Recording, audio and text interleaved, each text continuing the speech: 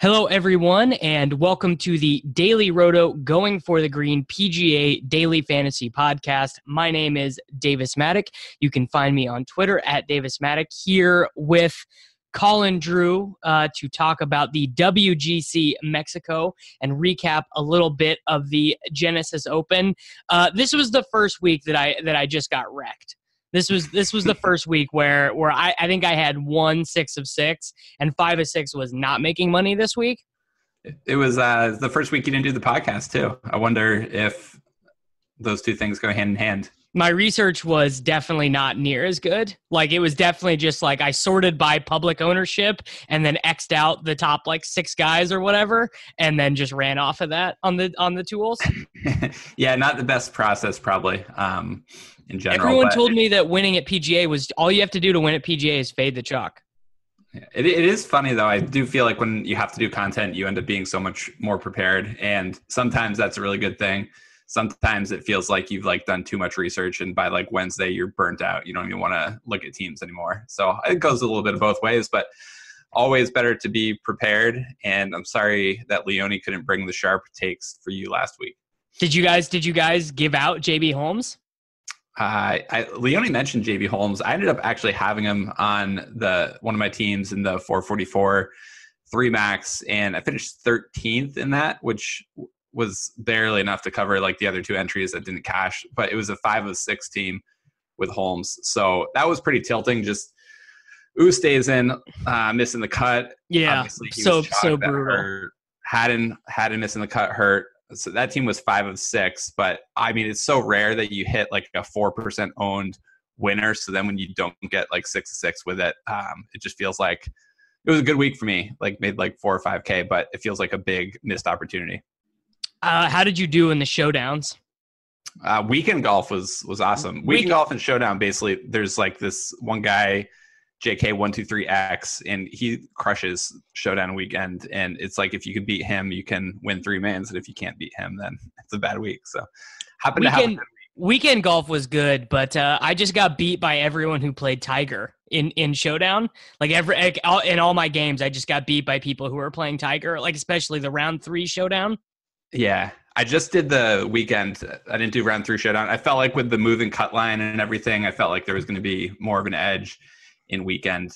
So yeah, I don't know. It ended up being a pretty decent week. The event was kind of crazy. Obviously, JB Holmes coming from 4 back to beat Justin Thomas. I don't think anyone really saw that coming, just because JT is so solid all around, and it feels like he usually has everything it takes to pick himself up. If part of his game isn't clicking, he's good with his irons, he's good with his putter.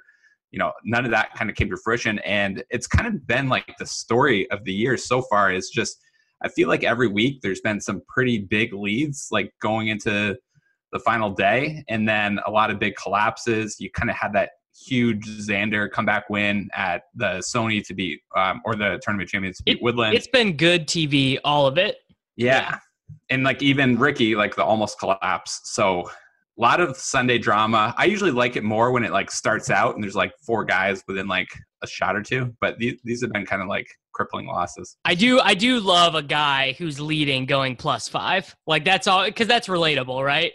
You just go out there and you're like, oh man, I know what it's like to shank that shot. I can understand shanking that shot. It reminds you that these guys are the best golfers in the world, and they're still, anyone can hook off the tee at any time.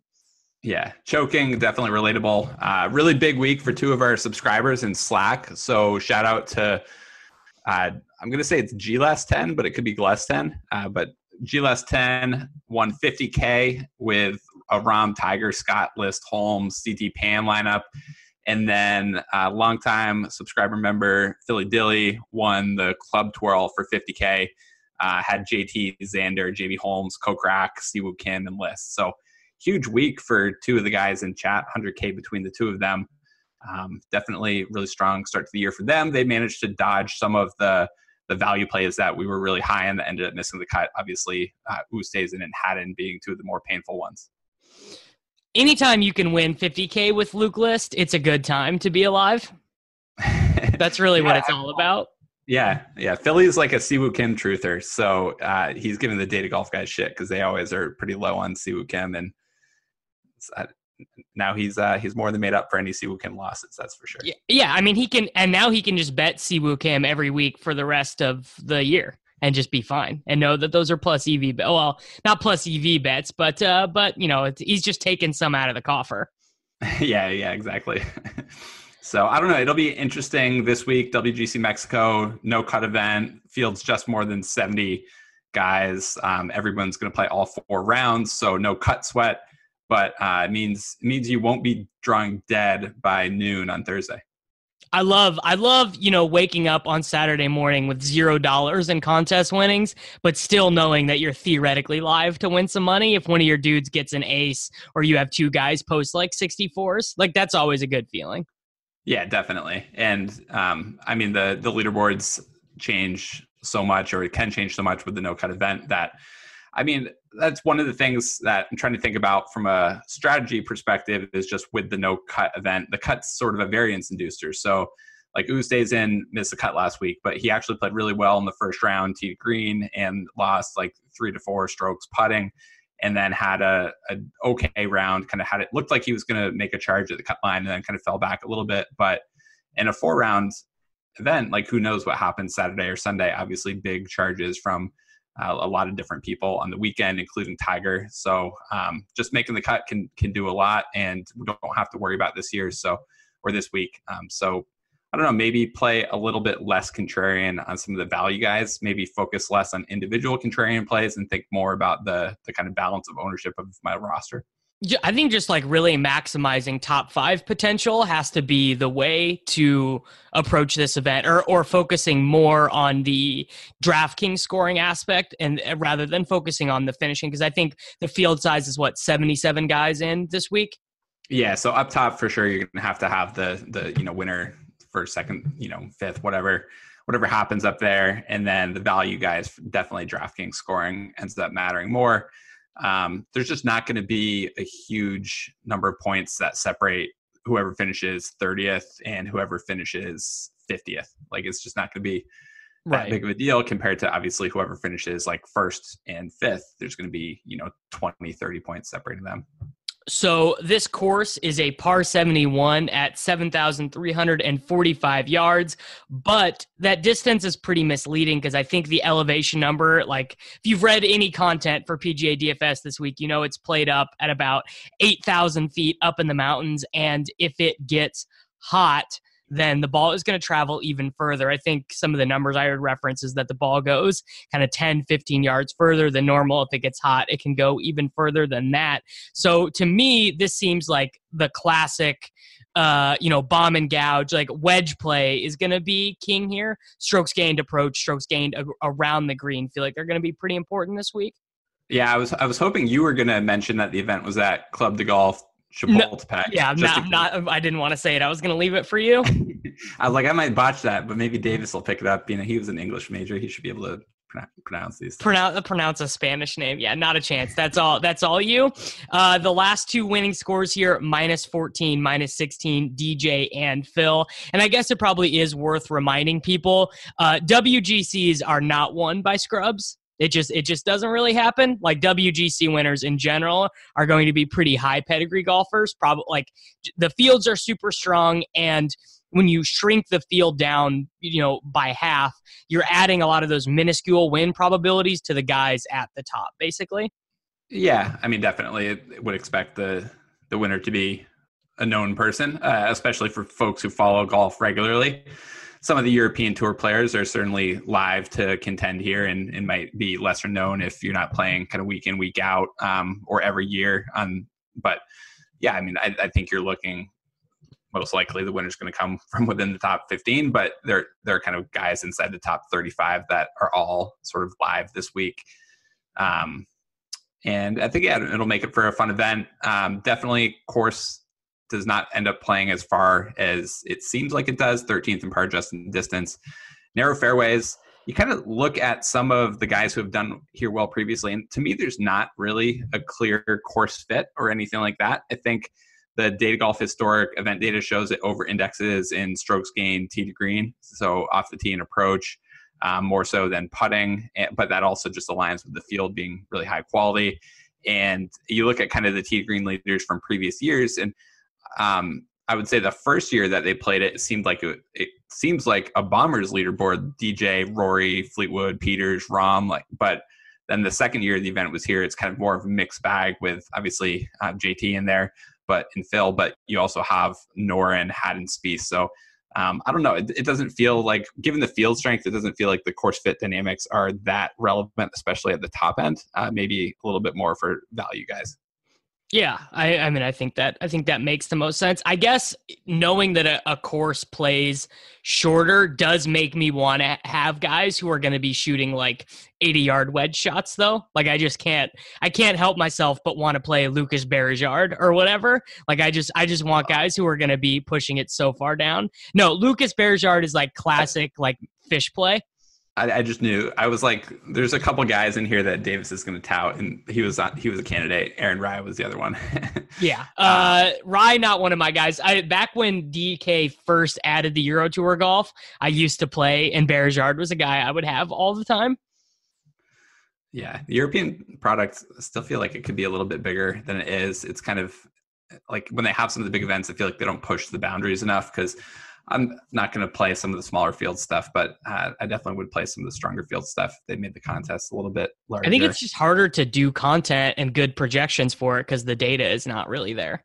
Yeah, and then when there's less content, there's less like podcast talk about it. There's less interest from the more casual people because they feel like it's going to be a ton of work for like a little return. So yeah, that's tough. I don't know.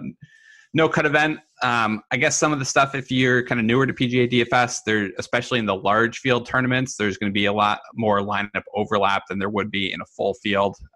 And there's not the kind of cut to separate lineups. So between that, I think there are a couple different ways you can kind of differentiate yourself to try to have lineups that are still live to win, but might have a higher chance to be unique, or if they are dupe with fewer users. I think leaving the salary on the table is the easiest way to do that. You can leave like $300 on the table, but I think the best way to do it in our lineup optimizer is to set a constraint on the total maximum projected ownership of your lineup.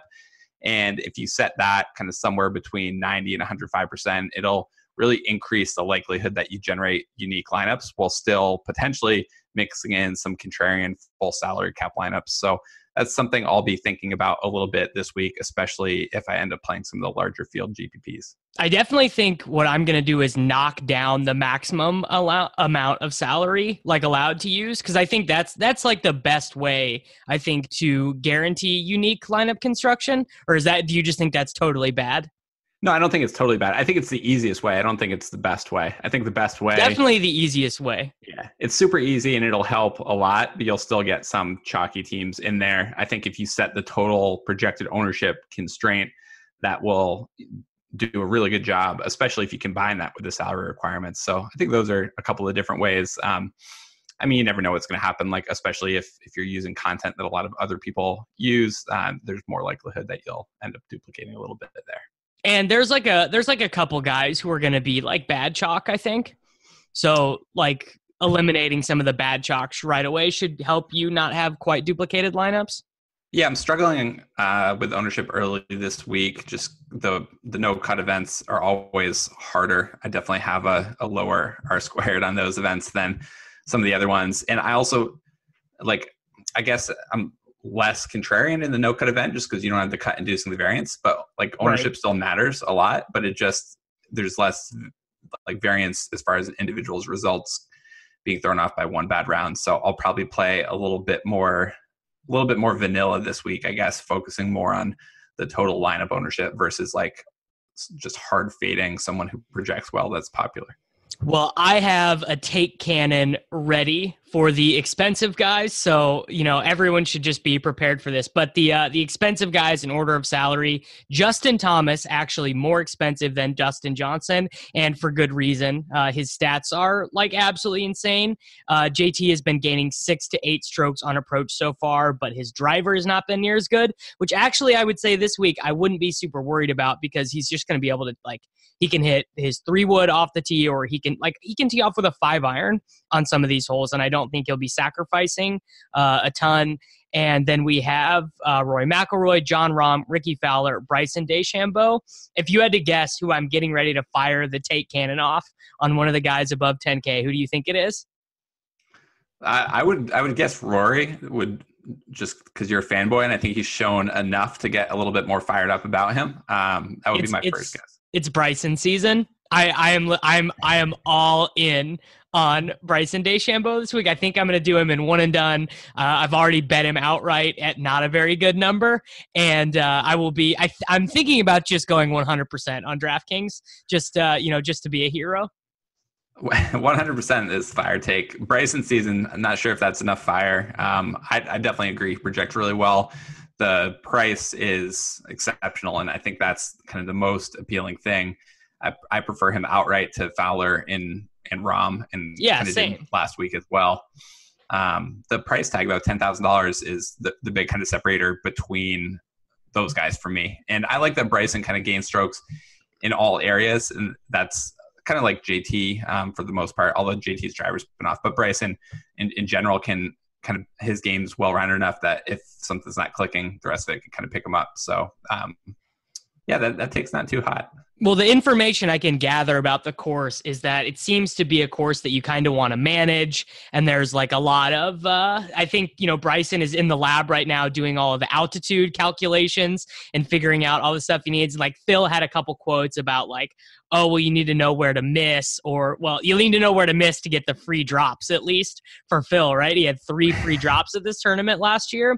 But I think kind of any course generally that's more, or that places a weight on, course management and knowing where to miss and, figuring out like sort of things that, maybe Dustin Johnson is not calculating in his head when he's about to take his shots. I think Bryson has an edge on any thinking man's course, basically. Yeah, so I've listened to no golf content this week. So that's a big narrative. That's on all the shows. I was going to say any takes of mine that are egregious are solely my own and not borrowed from anywhere else. I was curious if people were going to be touting that about Bryson and where his ownership would come and everything. I think it seems like he's going to be owned, but the only thing that would keep him from being, the owned part of this group is that he has not played here before. Yeah. And I mean, you were just shitting on DJ, but I mean, the guy I would never. Dustin Johnson is a hero. And I actually think there's probably a slight edge in taking DJ this week because he's played sort of, just okay the last 2 weeks. And, everyone on golf Twitter right now, you cannot click on a golf Twitter personality's Twitter feed right now without them talking about JT's strokes gained approach. Like it's all the rage. And I think that there's a lot of that, and I don't see much DJ chatter at all. Yeah, that makes sense. I'm not surprised that would happen. DJ with a decent charge on Sunday. Played well here before. If he ends up low, and I could see a path to him ending up reasonably low, just because of the depth of the field and the cheaper range isn't really there, then I would for sure be interested in DJ. I think we kind of seem like we agree there. It seems like the guys who are most likely to go single digits would be Rahm and Fowler, just because if people I'm just zeroing those dudes out. Yeah. So, but I'm playing like 20 teams. You're playing like way more. I don't know. So, I mean, I switch it up depending on what the tournaments look like. So, like last week, I think I had. I'm winning the Drive the Green this week. This is the week that I do it. I think 100% Bryson and a Stone Stenson fade. I think is going to get me to the top of the Drive the Green this week. I would have a lot of interest in Rahm if he ends up being single digits, which seems like it's possible. He rates as a really strong value for us. He's, leads off the tee, and he's been putting well for the most part this entire season. If he ends up single digits, I think that's a lot of tournament leverage. And if you're not going to go contrarian on value plays because everyone makes the cut, and you have to find ways at the top to separate, and going with someone like Rahm, who actually is live to win the event at low ownership, could be a good way to do that. I would also be interested in Rory if he was single-digit ownership, but it just feels like that's probably not going to happen. Rory's been driving the ball really well this season, and that's a positive sign. basically what JT is doing with his irons, Rory is doing with his driver right now. Put those two guys together and scramble, and it would These be dudes are so good. It's hard for me to come up with declarative stances on any of them. The only one of this group that I like don't actually have any interest in having a financial investment on this weekend is Fowler. Yeah. Yeah, and even him, if he was like 5 to 10% owned, I think like for guys who can actually win the event, I do agree he's a little bit overpriced and definitely prefer Bryson outright. I think like Ricky's putter drove a lot of his success at the Waste Management Phoenix Open, but any of these guys, if you can get them single digits, I think you have to start to consider them in MME pools. Yeah. So sub 10K guys, Brooks 9.8, Tiger 9.5, Phil 9.3, Xander 9.1, Hideki 9K flat. Mayo has Xander outright to win. That's his big tout this week. So that'll probably drive ownership a little bit. Yeah. I mean, Xander's a great play. I think Xander and Tiger have been playing similarly, not just with results, but the underlying metrics kind of going into it, pretty balanced overall games. I'm curious how much that big charge from Tiger will pump ownership, or if he'll stay kind of compressed. Is it just dumb of me to keep just like not playing Tiger at all? Like I don't play him in Showdown. I don't play him in regular. I've not played him yet this year. How's your year been? I would say it's definitely better than my year was. Well, and part of it is I hit the Ricky outright, I guess. But like my golf fund is up higher at this point this year than it was last year. Yeah, I mean, I would say it's like stone fading Tiger this season. It seems like a poor decision, especially if his price tag continues to be kind of in the $9,000 range. Obviously, it's a strong field this week, stronger this week than it was last week, but I mean, he was a really good return on value last week. Well, I guess maybe a more sort of important question would be, because I think I'm probably closer in skill set to most of the listeners than you would be. Do you place more emphasis on stone fading guys or deciding which guys to go overweight on? Like, what's more important to you, deciding to be overweight or underweight? Deciding which guys to be. I mean, they go hand in hand, right? Like I mean, there's 150 guys, and some guys you'll just do what the tools say, and a lot of guys you're massaging. And are you spending more time or expending more effort deciding who to like? I probably spend more time figuring out who I don't want at all, or who I want to be underweight on than I do thinking about. No, I want to concentrate lineups around this guy or that guy. I spend more time thinking about guys that I want to boost that don't rate as exceptional, but they have really good leverage scores because they're going to be very low owned. And so I want to make sure those guys at least get into the rotation. So that's something that I probably spend more time doing than adjusting people downwards. If I want to get underweight on someone, it's like a quick and simple thing. You just like cap the ownership of the player in the optimizer, and it's pretty easy to do. Or you can just X them out if they're egregiously low owned. I don't think I'll be like Xing out someone purely for ownership. Like if someone's a bad value and highly owned, then I won't play them. But that's not going to be like an X out. They just won't pop in the rosters. So yeah, I think massaging the guys up that are maybe narrowly behind some of the more popular plays, but far lower owned is where I spend a good chunk of time customizing. Like I do definitely X out guys that rate out as like decent values on Data Golf, but are 12% owned or whatever. And so sometimes like, I'm just in their Luke lists.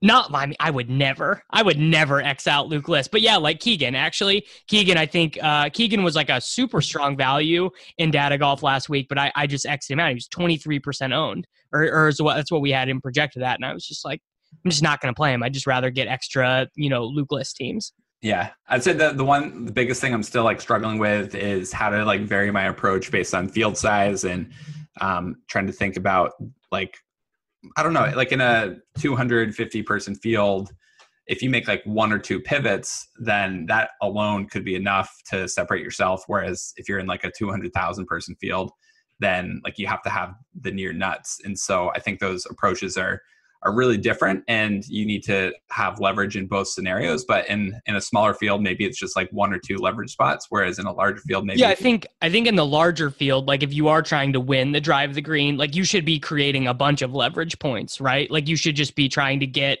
like a lot of volatile situations that other people are going to be embracing, whether it be Siwoo Kim or Sung Kang or Keegan, like just getting away from that spot entirely and putting your variance on Andrew Putnam or Harold Varner seems like it makes more sense.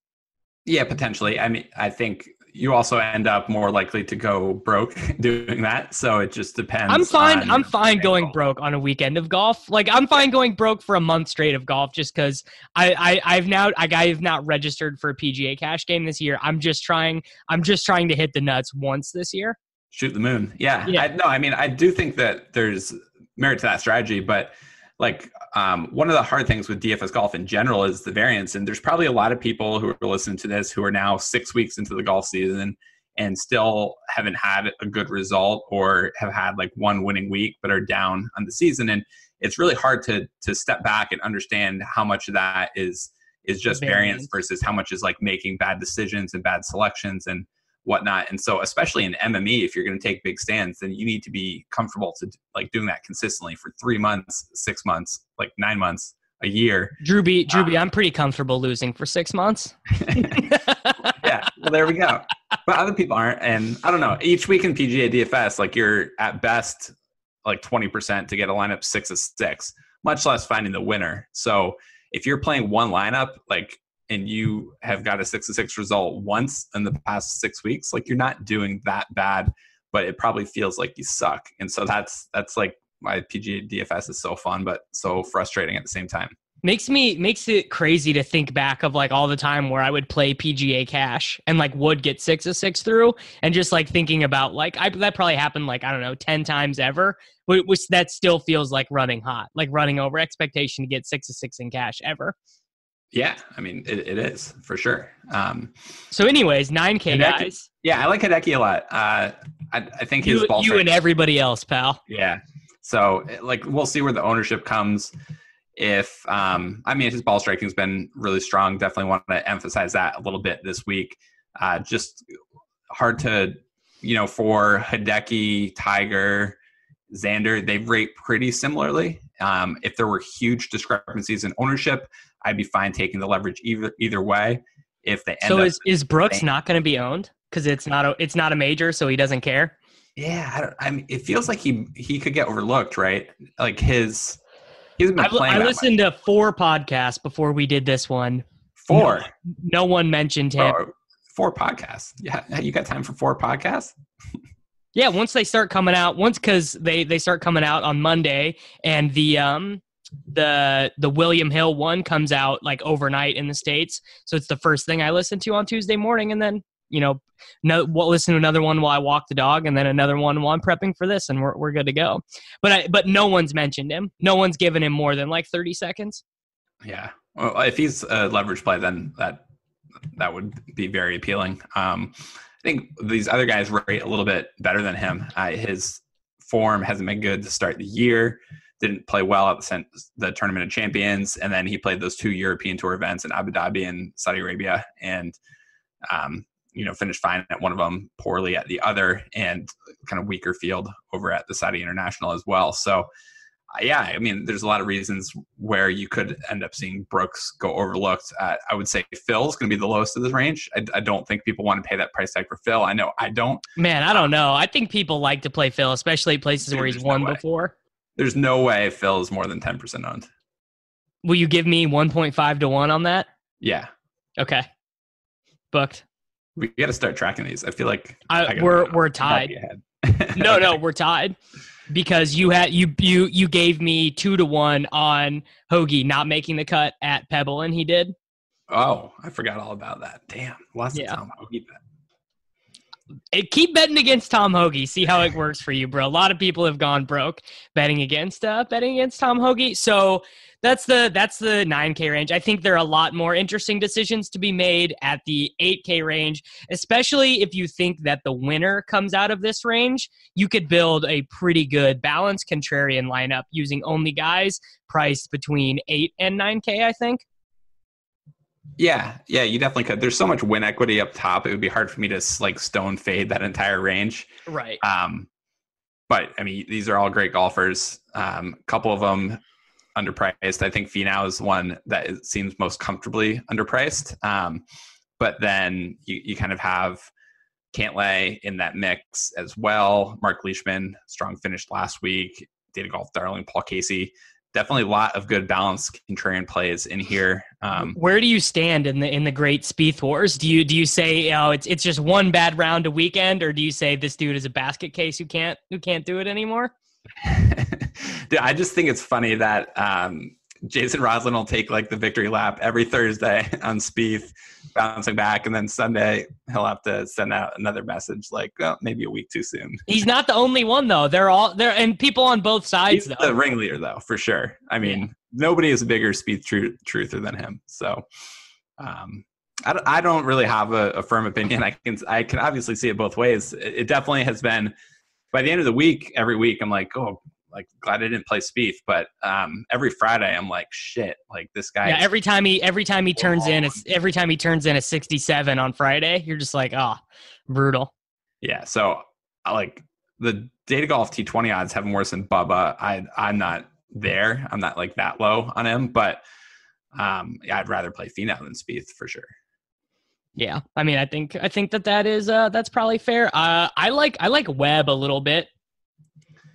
Yeah, he's been off the radar for a little bit, so I think the ownership on Webb will probably be pretty reasonable compared to these other guys. Like early in the week, I don't really trust these ownership projections that we have right now at all, but they'll be in a better place by Wednesday. But I think Webb, just because he's been off the radar, whereas like Finau, Cantlay, Fleetwood, like people have been doing content on them, talking about them for a few weeks now. So I don't know. I guess one of the scary things about both Finau and Cantlay is both of them actually putted well last week. And Finau, I took Finau in one and done and had him outright last week, and I thought I would have a sweat.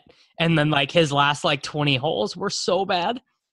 Yeah, I mean, if you were to know that he had gained like more than 4 strokes putting, yeah, I would have doubled down. I would have got in on him again on like Friday night. Crushed off the tee as well. So I don't know. I guess there's I guess a little bit of concerns with Cantlay that maybe the finish last week wasn't quite as good as it appeared optically, just because of how many strokes he's gained putting, and just knowing that the odds of that happening twice in a row are pretty low.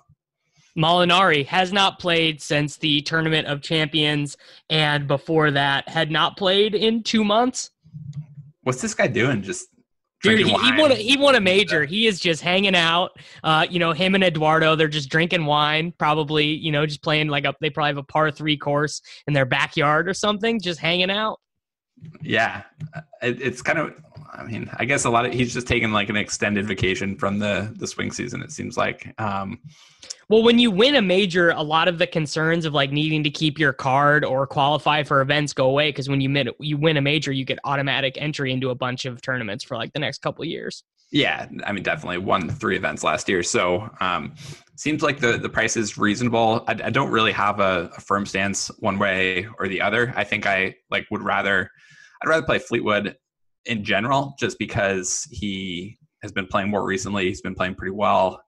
So like I prefer him. And if Molinari is a huge ownership discount, then maybe I try to force a little bit in. But I'm expecting that you will get a pretty good ownership discount on Molinari. Yeah. So again, it's like I'm trying not to focus quite as much this week with the no cut on ownership of the individual players as much as I am the roster itself. So I guess that means Molinari might hit like builds that go chalkier up top, might play Molinari as like a mid-price range, but builds that start with like more contrarian guys up top or have contrarian guys down below, maybe stick with like the higher projected plays, which would kind of be like the Simpson, Fleetwood, Cantlay, Finau types of this range.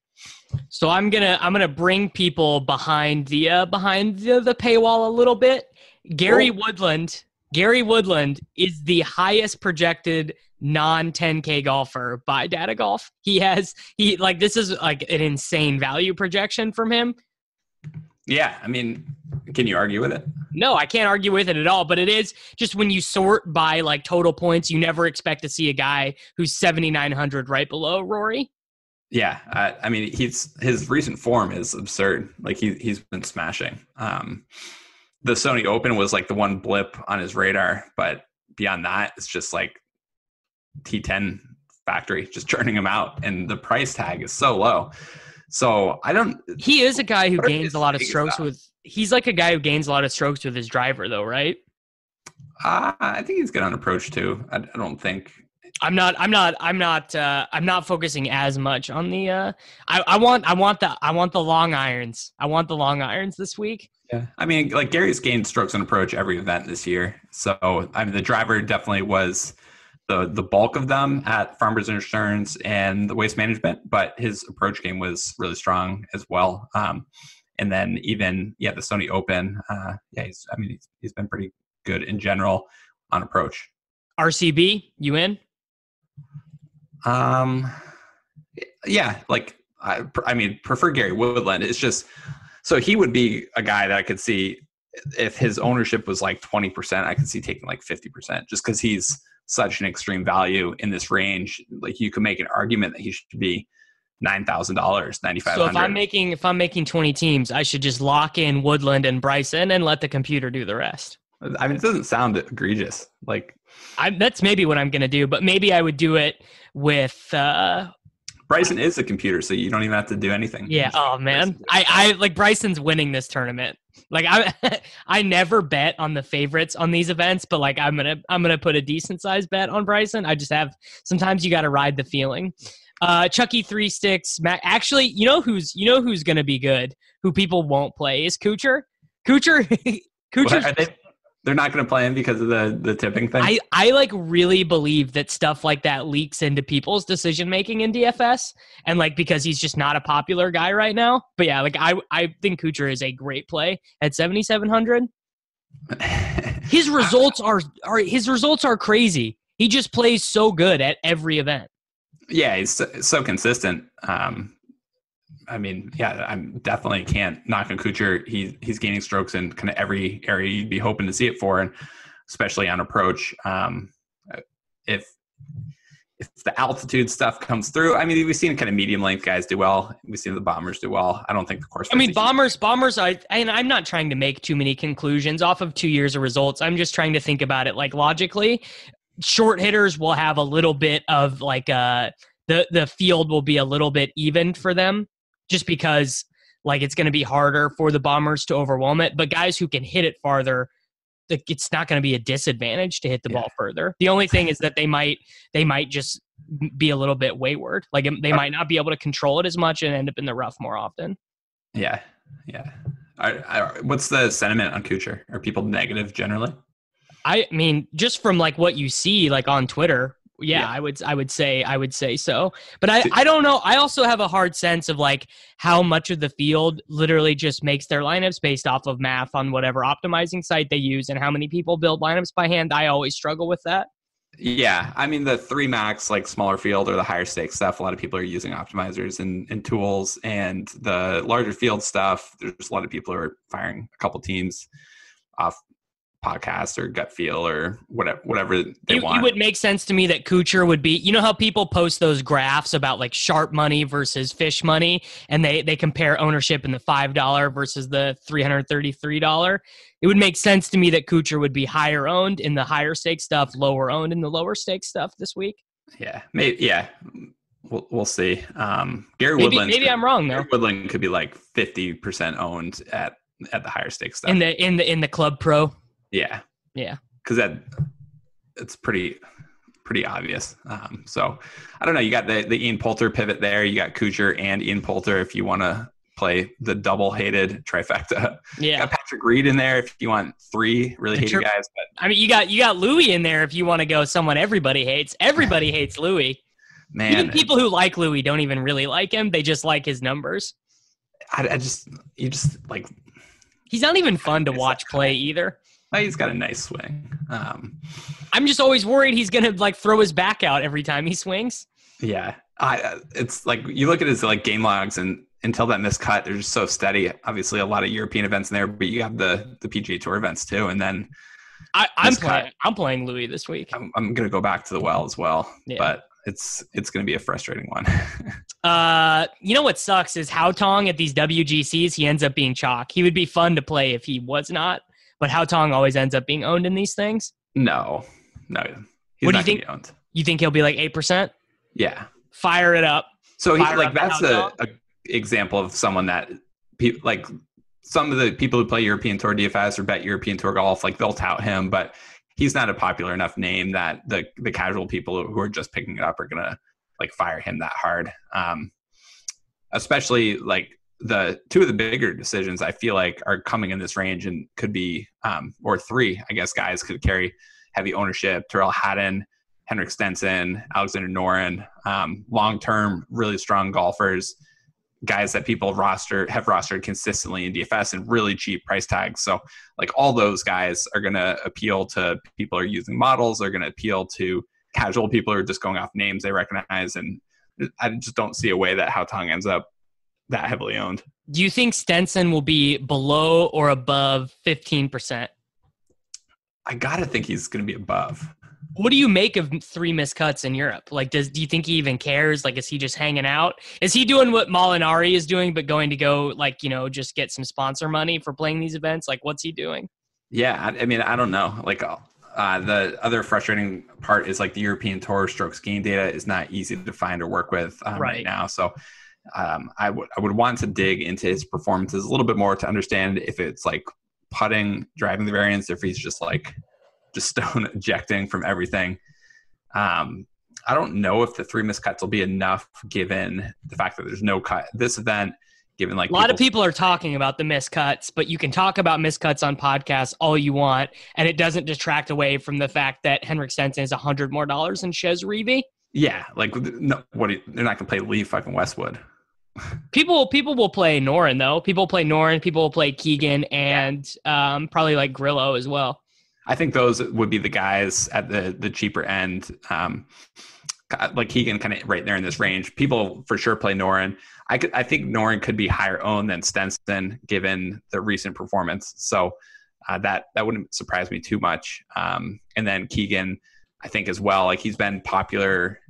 Yeah, he's basically been popular every event that he's played this year, and for the most part, you're getting pretty good results, at least relative to the price. Like he hasn't missed a cut, so you're not getting anyone who's been like totally torched. And he's either making the cut and like making birdies, or he's starting off hot and then kind of losing ground over the weekend. But either way, you kind of have like this positive sentiment that at least he didn't like torpedo all your lineups. He's always a cheaper guy, so like sometimes just to make cut, it makes you feel all right about it. So yeah, Keegan and Grillo, I could see also being as high or potentially higher owned than Stenson. I don't know what I'm going to do with Stenson, so I'll probably fade him.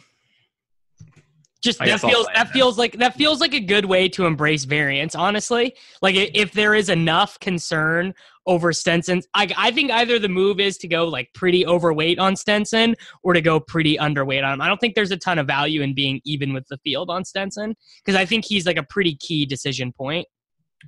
Yeah, and he's definitely a big decision point. There aren't like that many pivots that are really exciting.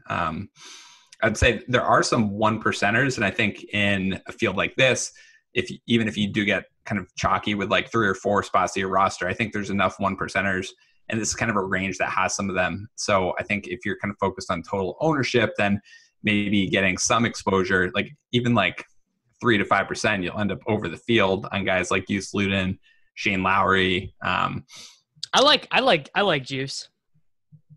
Those guys I think will give a lot of leverage. Maybe I won't fade Stenson. I don't know. Maybe that's dumb. You could lock him. 7,200. Maybe I could lock him. Okay, lock in Bryson, lock in Woodland, lock in Stenson. I mean, that's printing a winner right there. You'll have all the combos covered. Right? There's just no way. There's no way to not come up with the winning roster. I don't see anyone else down here. Like, I guess I could tout Willett again. He's in decent form, I guess. I don't know. 6,600 for him feels low. Yeah, I think some of those guys will end up popular. It feels like Willett's going to be popular. Berejard will definitely end up 2x owned whatever he should be owned. Mayo and Feinberg have been talking about Willett for like a month, it feels like. Yeah, but it doesn't people still don't play him. Yeah. I don't know. The guy that gets boosted from Mayo is List. Like, List is always 5% overowned relative to his projection. Yeah. Well, I don't know if Mayo's moving the List needle. Maybe the whole golf Twitter community. Yeah. Like, if Danny Willett gets ownership this week, it's all coming via Mayo. Like, that's the Mayo bump there. Confirmed. I think that's one of the other things that I struggle with is there's not a lot of value in this range that I like. Grillo's the obvious play. Got to imagine he ends up being one of the most popular ones as well. And then there are guys that like Abraham Answer that I think offer like decent like betting value, and I think are okay plays as like a one-off, but aren't guys that I want to take a huge position on in like a single entry or a 3-max. And I think that kind of leads back to the top where it ends up being like a Bryson build lets you only take like one guy from this range, whereas the DJ JT builds, you have to start getting 2-3 of these guys. And that's something that I'd be fine with in MME where I can spread out my exposure, but start feeling less comfortable doing it in a single entry, even though you're guaranteed 4 rounds out of the guys.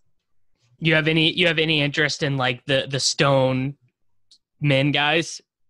Imahara, Millar, Coetzee? You want to tout George Coetzee? How does he keep getting invited to these things? Man, Aaron Wise and Kyle Stanley have been playing them more than I'd like to admit. Yeah, I mean Stanley. I feel like Stanley can't even be that bad. He's going to get 4 rounds. He hasn't done that in a while. Yeah, like Wise has had a bad start to the season too. He closed so strong. That's like one of the weird things we talked about it either last week or a couple weeks ago. It's just like hard with some of the guys where their like short-term form is poor, and you have like the break and play in December when like the season broke, and then they come back and they're in bad form. And I don't know, like short-term is in 3 months, it doesn't look so bad, but if you think about the break and play, it looks pretty ugly. Yeah. All right. Any other DK takes? No, I don't think so. I need to figure out what I'm going to play for contests as far as taking a MME approach with the no-cut event versus kind of focusing on smaller field tournaments where you're less likely to overlap with people. So I don't know. Even more than golfers, I feel like that's the first thing I need to figure out. So 3 weeks in a row, Tony Finau showing up on the Data Golf Tools as the most plus EV bet. I don't know. I'll bet it just because I'll be mad. I'll be mad at the point in which Finau wins and I don't have the ticket. Yeah, it feels like a strong field, but he's at the last couple weeks he's been like 20-1, 22-1. He's 33-1 this week. Yeah, and I mean stronger field, but 34-1 on FanDuel Sportsbook. So nice price there if you're in the great state of New Jersey. It actually seems like they're offering. One of the things I've been looking at is like which sites offer unique odds between the offshore ones. Yeah. And seems like they offer their own lines and everything at least, which is nice. So you're not just like seeing the same exact prices like Bet365 and MyBookie. Bovada just takes everyone else's odds and then cuts them in half. It's pretty great. The most tilting thing that happened this morning to me was MyBookie had their tournament matchups out, and I was able to bet one of them. I forget which one I was able to bet. And then I was just like, it was a pretty big edge. So I was like, okay, I'll just bet this right now, and then I'll find another one to bet. And then I saw Cantlay was minus 120 versus Bubba. And so I went to bet that, and it aired out on me. And it was gone by the time you got back. And then not only was it gone, but every tournament matchup is gone. Like they took down all the tournament matchups. Yeah. I was like, what the fuck? Like, I don't know. And offshore books are always 50. Like, honestly, it's 50-50 if they're going to end up honoring whatever the bad posted line was. Like, I have a pending soccer bet on one of these offshore books that the line was off by like 2 goals, and I don't actually know. These weren't even like. I mean, it was like a bad line, but it wasn't like a mistake. Like they took down all their matchups. So yeah. It's like what happened that made them take down all their matchups. So. I bet a bunch of 3 balls and a bunch of matchups last week using the Data Golf Tools, and I think the problem was they were all against Bubba, and Bubba was like not so horrible that all of them were winners. So I think I think I ended up just about breaking even, but it's always interesting when Data Golf takes a super hard stance against one guy who's in a bunch of matchups, because then you have a bunch of bets all tied to one guy's performance. Yeah, it's like a big fade. Were you betting the tournament or individual rounds? Because both. Okay. I've been betting a bunch of golf because it would be dumb not to. These tools are so good. Yeah, the tools are awesome. Like, I think the tools are so good. Last week I definitely got crushed in T20s. I think I cashed one of them, but went 7-2 on the head-to-head stuff. It was more or less a neutral week from a betting perspective. Probably end up with some of the longer shot guys in this field, just especially in like the T10, T20 type bets, the Wise, Grillo, kind of Noren, Answer, Bradley range of like the DK pricing seems like there's solid betting value relative to the T10 and T20 finish, where we're kind of seeing like 30 or 40% edge on some of the lines out there. So those were some of the first ones after all my tournament matchups got canceled that I went to bet. Stanley top 20 seems pretty decent. You can get that at 5-1. Yeah, plus 550 was the number I got on that one.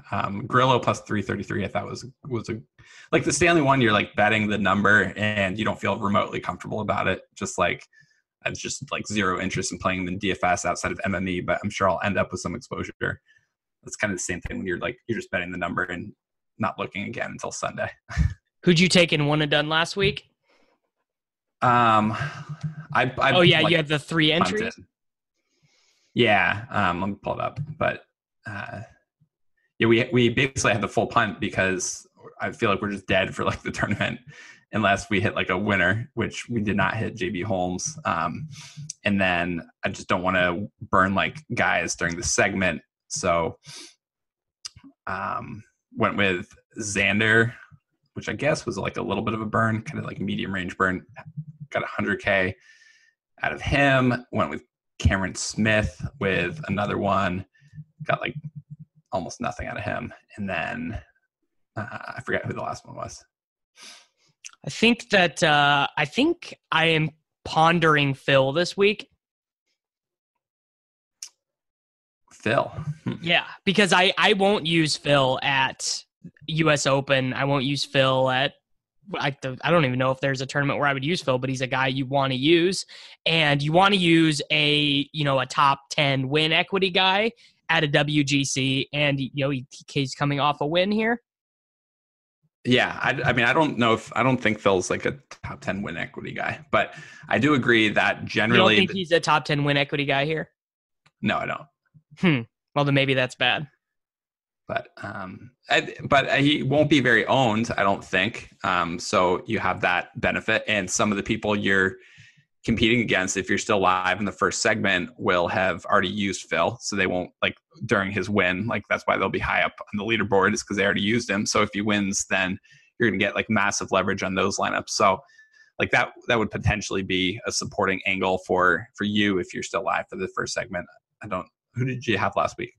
See, I was pretty live until last week, and then I had Finau last week.